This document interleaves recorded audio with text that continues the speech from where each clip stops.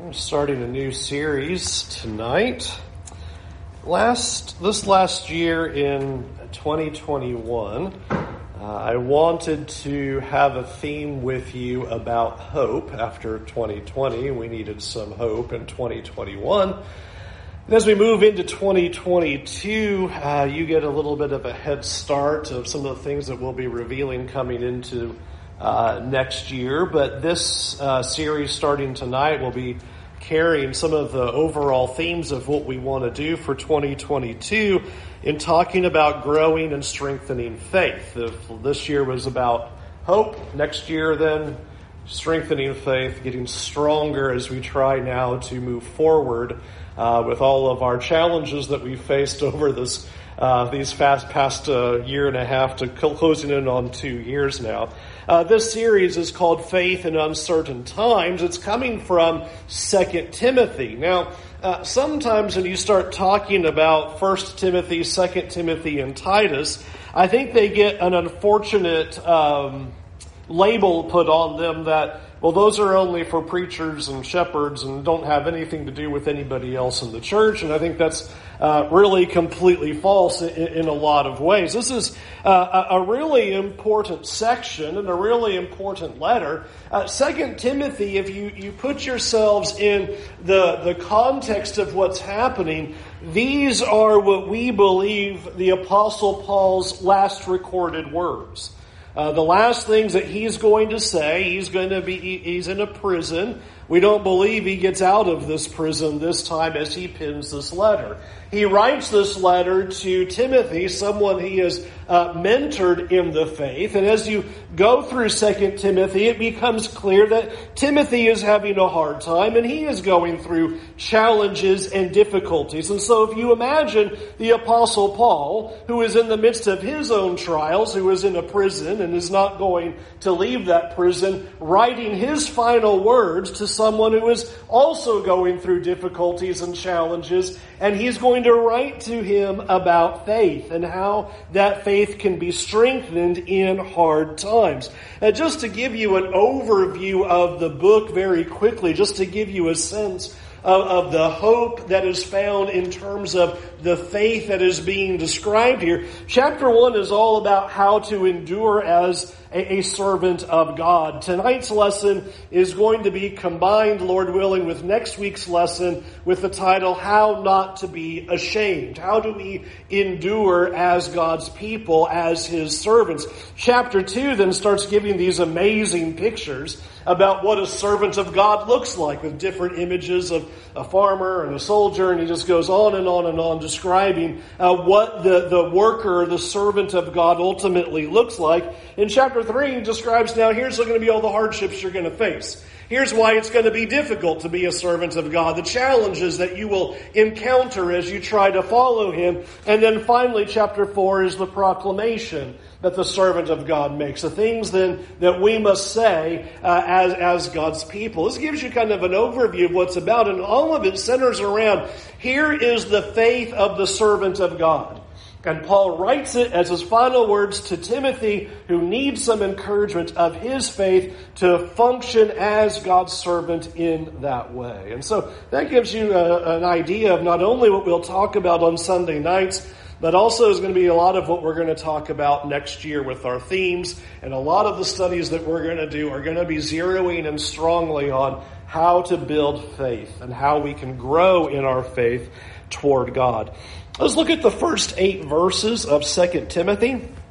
2 Timothy chapter 1 and verse 1. Paul, an apostle of Christ Jesus, by God's will, for the sake of the promise of life in Christ Jesus. To Timothy, my dearly loved son, grace, mercy, and peace from God the Father and Christ Jesus our Lord. I thank God whom I serve with a clear conscience as my ancestors did, when I constantly remember you in my prayers night and day, remembering your tears, how I long to see you so that I may be filled with joy. I recall your sincere faith that first lived in your grandmother Lois and in your mother Eunice, and now I am convinced is in you also. Therefore, I remind you to rekindle the gift of God that is in you through the laying on of my hands. For God has not given us a spirit of fear, but of one of power, love, and sound judgment. So do not be ashamed of the testimony about our Lord, or of me, his prisoner. Instead, share in suffering for the gospel, relying on the power of God. That'll be our text then tonight. And it is interesting to consider how Paul goes about encouraging Timothy, about strengthening him in the faith. Some of the things that immediately come off the page as he starts writing this is he says to him, like in verse 1, for the sake of the promise of life in Christ Jesus.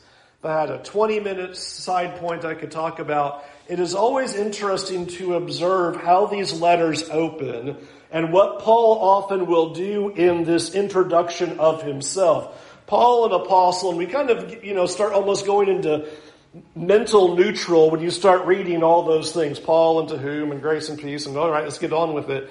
But notice that it sets a tone of what the Apostle Paul is going to talk about, who says, not only am I apostle, which obviously Timothy knew, but I'm an apostle for the promise of life.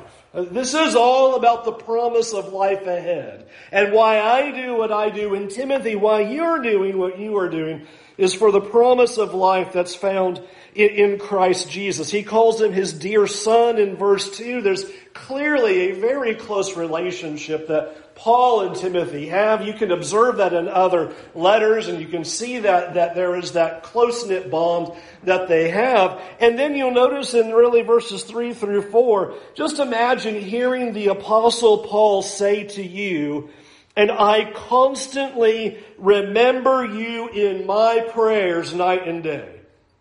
When I'm praying, you're in those prayers. And here he is in a jail cell, and he's going through his own difficulties, and he's facing death even on his own, and yet he says, every time I'm praying, I'm remembering you constantly, night and day, in the things that I'm praying for you. And then notice what he says, and I think is such an amazing thing in verse 5, because he says it twice. He says in verse 5, I am recalling your sincere faith. I know you have something. You have a sincere faith. In fact, notice how he ends that sentence after talking about Eunice and Lois and says, and now I am convinced is in you also. So he's trying to encourage him in the very beginning by saying, I know you have the proper faith. I know your faith is genuine. I know it's real. And so as I'm praying for you, I want to remind you, Timothy, of this faith that you possess. And not only is it a deep and sincere faith that I know that you have, it is a legacy of faith. Your mother had the same sincere faith, and your grandmother also had that same sincere faith as well. I think that's an amazing picture that's given. You think about what a blessing it is to be able to have a sincere faith modeled in your life by parents and grandparents. That is what Paul is pointing out to Timothy. Timothy, you have a sound, true, sincere faith. And it's one that has been observed in the generations. Something your mom had and something your grandmother had. And now you are exhibiting it as well. And there is something so powerful, and I hope such a great gift that we would consider to be able to see a sincere faith in those who were before us. And I would say, if you're reading that and going, well, I wasn't so lucky, I didn't have something like that, what is a greater gift that you could give to future generations but to exhibit a sincere faith that can be then transmitted to your children and to their children and to their children? It's one of the best things you can do. And here is Timothy, a recipient of that, and Paul is praising it and saying, you have this sincere faith. And so Paul is encouraging him to uphold the legacy. It's something that was in your grandmother, it is something that was in your mother, and it is something that I am convinced is in you as well. What a way to encourage Timothy, who is clearly going through a hard time right now, because you'll notice he says there in verse 4, after saying that I'm remembering you in my prayers night and day, he says, I'm remembering your tears. And it's interesting that a lot of people come along and go, well, he was probably upset when they departed from each other. And I just have a hard time thinking that it was something that low level to say, yes, Timothy was really upset when Paul and Timothy separated on their journeys or whatever. That I think there was something far more serious going on, something difficult in the life of Timothy, to which Paul is saying, I remember your tears and I am encouraging that sincere faith that's in you, that you can uphold that and you can stand on that faith. Because notice where he goes with it in verse 6. In verse 6 he tells them, now I remind you to rekindle the gift of God that is in you through the laying on of my hands. Now, he doesn't tell us what gift he's talking about or what exactly that all looked like, and so it's not worth trying to figure out because we're not told it. The thing that he wants us to consider and the thing that is so important is he tells them that you need to rekindle that gift. You have been given something and you need to be using that gift. You have a sincere faith, Timothy, and I want you to use the gift. Don't bury it, but fan the flame is what some of the translations read. Catch fire to that gift that you have. Don't let that die out, but use the gifts that God has given to you. And I think that is a powerful picture because God is always calling for His people to do that. You don't have to run very far in your mind to think about how often God says, I don't want your mediocre, lukewarm faith. I'm not interested in you just kind of be middling along. I want zeal. I want a fire that is within you. You remember as Jesus would speak to the church in Laodicea in the book of Revelation, you have a lukewarm faith and I just as soon vomit you out of my mouth because that's not going to work for me. That's not what God wants, and why the Apostle Paul writes about being zealous for good works and having that zeal for God. Same picture is being given here, is don't let your flame go out. You have a gift. Use the gift that's been given to you by God. Now here's the thing that's, I think, interesting as we've read about this. Notice what's attached to that. In verse 6, he says, I remind you to rekindle the gift of God that is in you. And now look at verse 7. For God has not given us a spirit of fear. It is interesting that fear is probably one of the strongest motivators that keeps us from using our abilities and our gifts for God. Fear is the very problem. And it appears to be part of the issue that Paul is identifying with Timothy. You have a sincere faith. You have been given a gift, and clearly speaking of a miraculous gift given to him, and yet still, though it be that, he's saying, you're allowing it to slip to the side. Don't bury your gift. Rekindle your gift. Why? Because we have not been given a spirit of fear. Fear is not to be the motivation by which we operate, but rather you'll notice in verse 7, he tells them that we have been given a spirit of power and of love and self-control. Some translations discipline, some translations sound judgment. The point being, you have what you need from God. God has given you what you need to operate before Him. Use the gift that has been given to you. You have a sincere faith. And yet so often, fear can be the reason why we allow the flame to die down. I think that's a fair thing to consider when you think about you have everything you need from God. That if you think about when you first decided to follow Jesus, and you made that commitment, you came up out of the waters of baptism, and I would submit that every person comes out of the water on fire for God. What am I going to do now? I'm going to serve, I'm going to do this, I'm going to change the world upside down, I'm going to tell everybody. We're all excited about it. And I would ask, so what changes over time that we don't feel that way anymore? And I would submit to you often fear. fear is often the reason why that fire dies down. And we don't use the gifts that we have, and we don't use the abilities that we have and the talents that we have in a way to serve God in that way. And I think sometimes what we do is we say, well, I don't serve and I allow my faith to wane because I don't have what I need. I don't have what it takes. I'm insufficient. And I think here's the important truth to that. If we're going to rely upon simply ourselves, then yes, we are insufficient. But the picture that is being given to us here is you have from God power, love, self-control. You have what you need to do this, that our courage doesn't come from within us, but ultimately from the grace of God. And Paul is speaking that way. That's what motivated him, how he can say the love of Christ compels him and constrains him and controls him to do these very things. When Andy and Eric were here, Andy mentioned how Eric, in his mind, how he gets over fear, is thinking about a soul standing before God on the day of judgment. The mercy of God and the grace of God is what compels us, not looking within ourselves and going, well, do I have the capability? You have all that you need.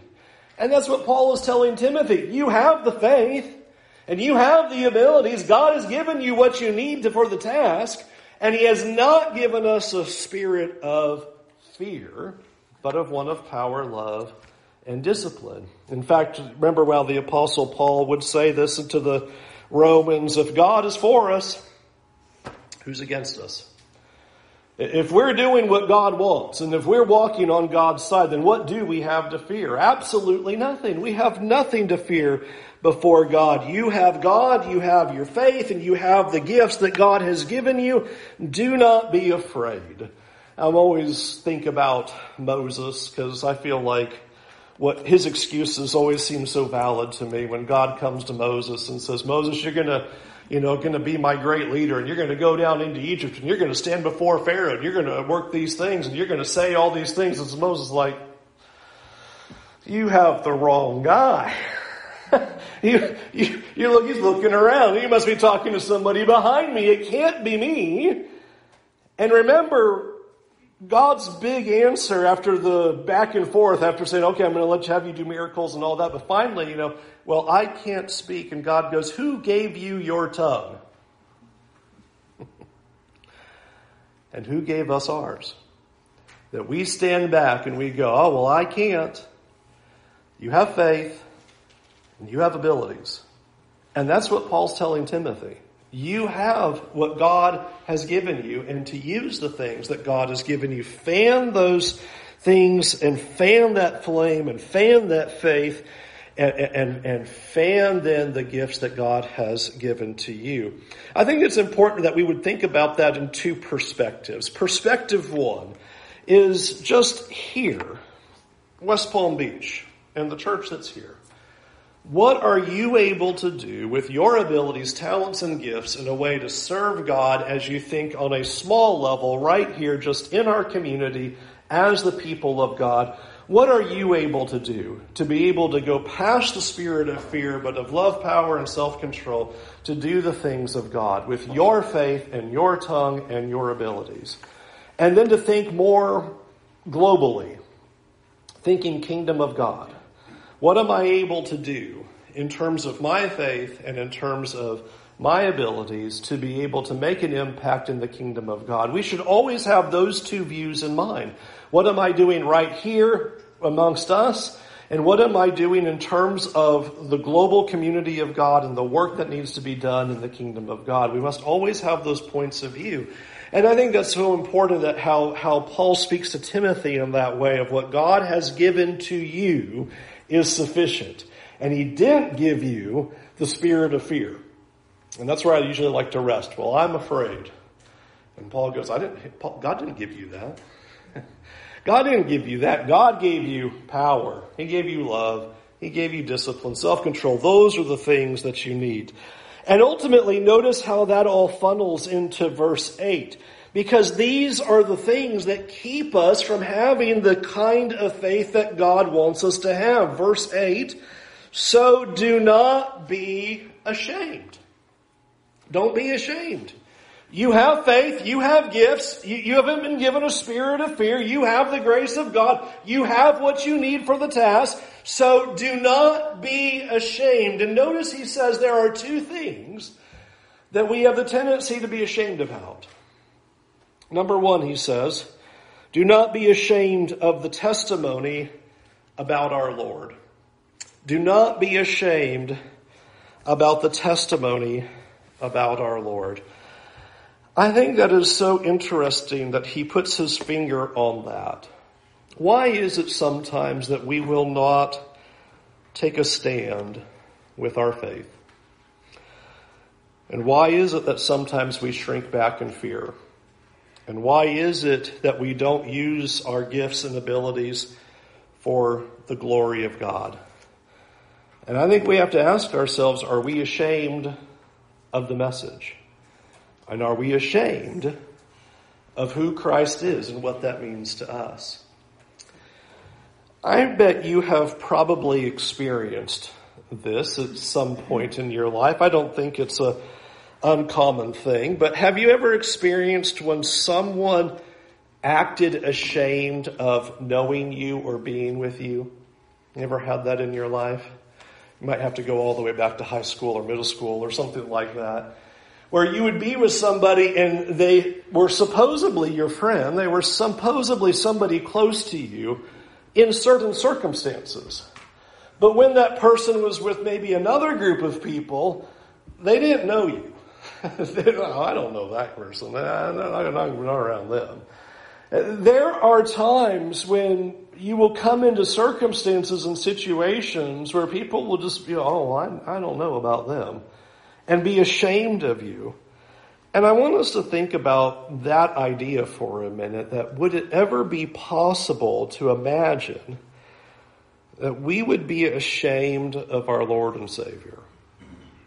That we'd be ashamed of who He is and ashamed of what He's done. So ashamed that we wouldn't talk to people we know, talk to our friends, talk to our family, talk to people we don't know, because we're ashamed of it.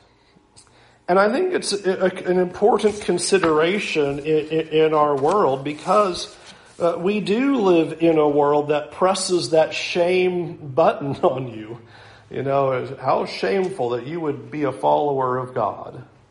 And we need to be willing to go, I'm not ashamed of that. And Paul is saying, I don't want you to be ashamed of those things. In fact, if you think about it, do we have any right to be ashamed of Christ and what He's done? In terms of this relationship, who has the right to be ashamed? He has the right to be ashamed of us. Think about what we've done to Him. He should be blushing and going, yeah, I don't know those people. But remember what the writer of Hebrews says, it's jaw-dropping. Jesus is not ashamed to call us His brothers and sisters. And I always am astounded by that line. Because He should be. And He says, I'm not ashamed of you. I'm not ashamed to call you as part of my family. I'm not ashamed to say you're in the household of God. I'm not ashamed to say that you belong to me.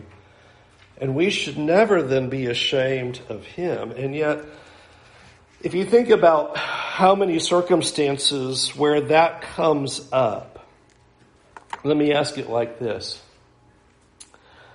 Why did Peter deny the Lord?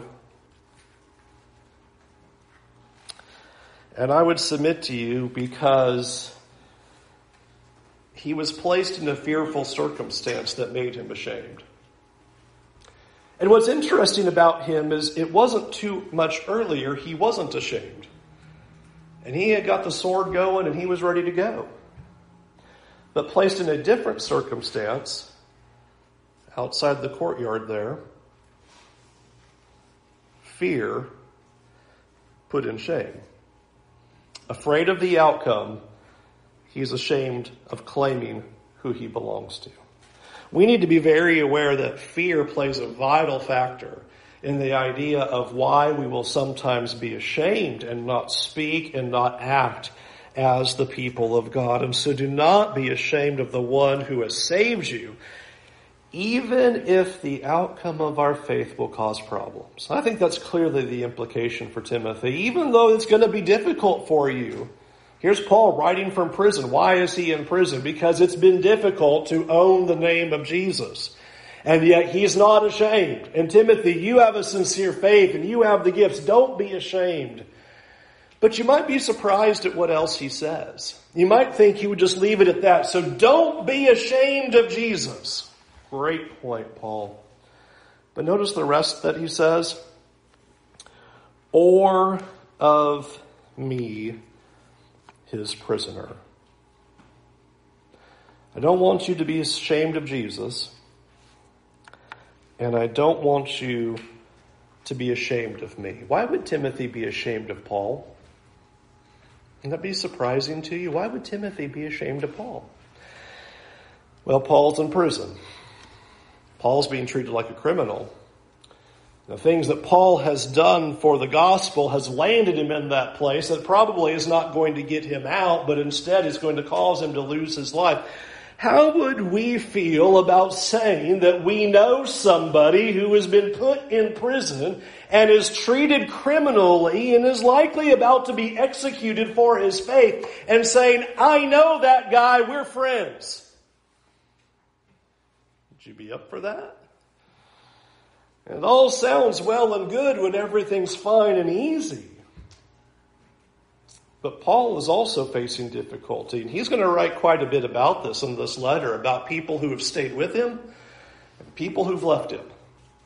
And he's telling Timothy, don't be one of those. Don't be ashamed of Jesus, and do not be ashamed of the Apostle Paul himself. I think it is interesting because who would ever believe that we would have the tendency to be ashamed of each other? And not ashamed of each other in a right way, like a righteous way, like, those are shameful acts, and how dare somebody try to represent Jesus with their sinning behavior. Not that, but the absolute opposite. That in standing for the Lord and doing what is right and living a righteous life and proclaiming a faith that causes difficulty and consequences, we'll be ashamed of each other, is what Paul's talking about.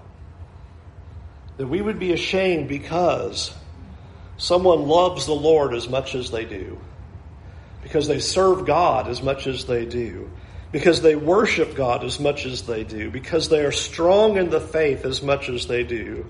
Will we turn against one another and be ashamed of each other for that kind of faith, that strong faith, that sincere faith that says, I will be with him at all costs? Would we be ashamed of a Shadrach, Meshach, and Abednego? Would we be ashamed of a Daniel who are willing to go to the death for the cause? And would we say, I'm with them? Or would we say, I don't know those people? Those are those fanatical Christians over here. We're just kind of those calm ones over here. It is so interesting that Paul puts this on Timothy and says, don't be ashamed of me. Don't be ashamed of my chains. Don't be ashamed of my imprisonment. Don't be ashamed of my faith. Don't be ashamed of how I stood for the Lord. And that we would never be ashamed of each other. In fact, notice what he says is the remedy for that. Look at the rest of verse 8. Instead, join me in the suffering. Share in the suffering. I don't want you to be ashamed of Jesus. I don't want you to be ashamed of me. Here's what I want you to do. I want you to join in the fight. I want you to join in with me and join in having that kind of deep, sincere faith. And that's going to cause you to share in the suffering. Stand firm in your faith. Don't shrink back. Fan that flame that is within you, and don't be ashamed of Jesus, and don't be ashamed of each other. He says, I want you to share in that suffering. That's the image that's being given here. And what a powerful picture that he presents now to Timothy. Don't be ashamed, but embrace it. Embrace the cause. and embrace the consequences. That if there be suffering, so be it. And if there be shame, so be it. If there be people who turn their noses up at us, so be it.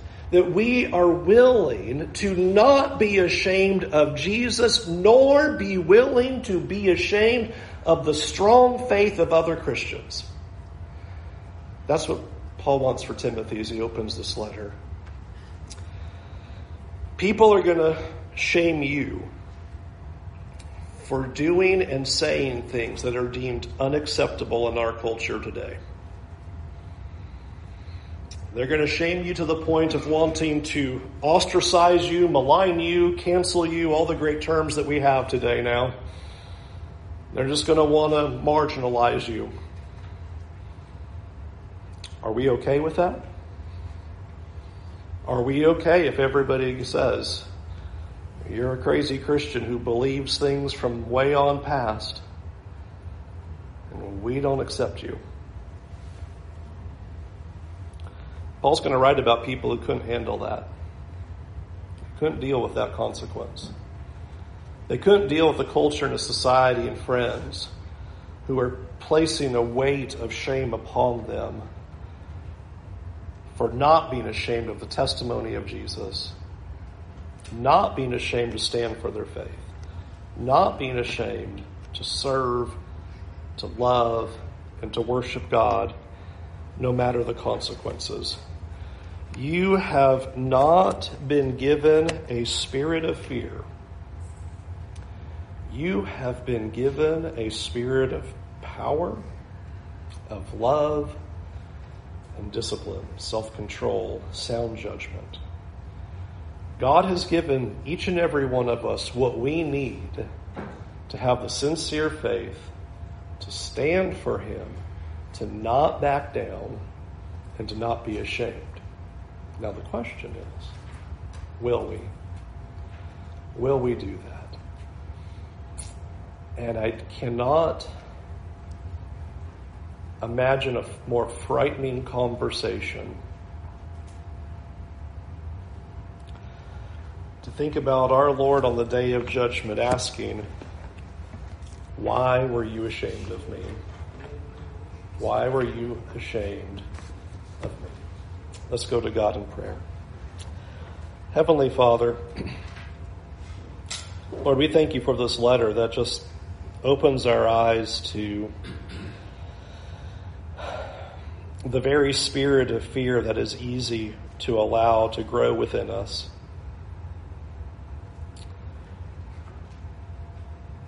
And Lord, we know that even though we may have a sincere faith and that we truly desire you, that it is easy for fear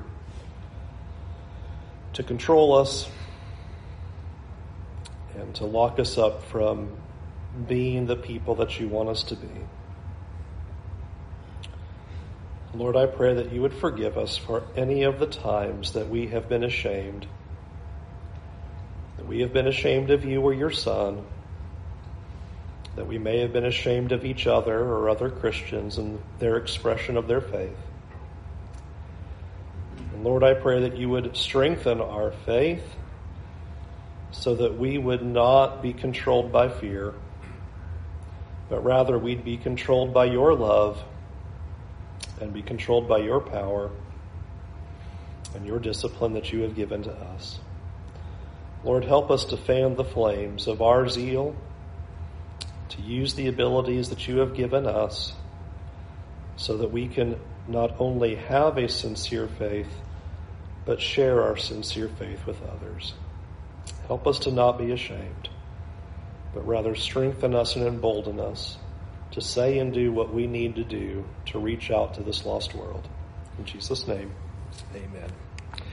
We'll sing you now an invitation song. And as I mentioned, part 2, Lord willing, next week. Verse 8 is a hinge verse, as that not ashamed leads into a whole funnel of things he's going to continue to talk about from verse 9 to verse 20. And Lord willing, we'll talk about that next week. And I'm going to be a really original title, Not Ashamed, part 2. So that's the idea. Don't be ashamed. Paul wants that within us. And can we help you in any way to strengthen your faith? We want to certainly do that. turn away from your sins, come to him with all of your heart tonight. Won't you come and do that now while we stand and while we sing?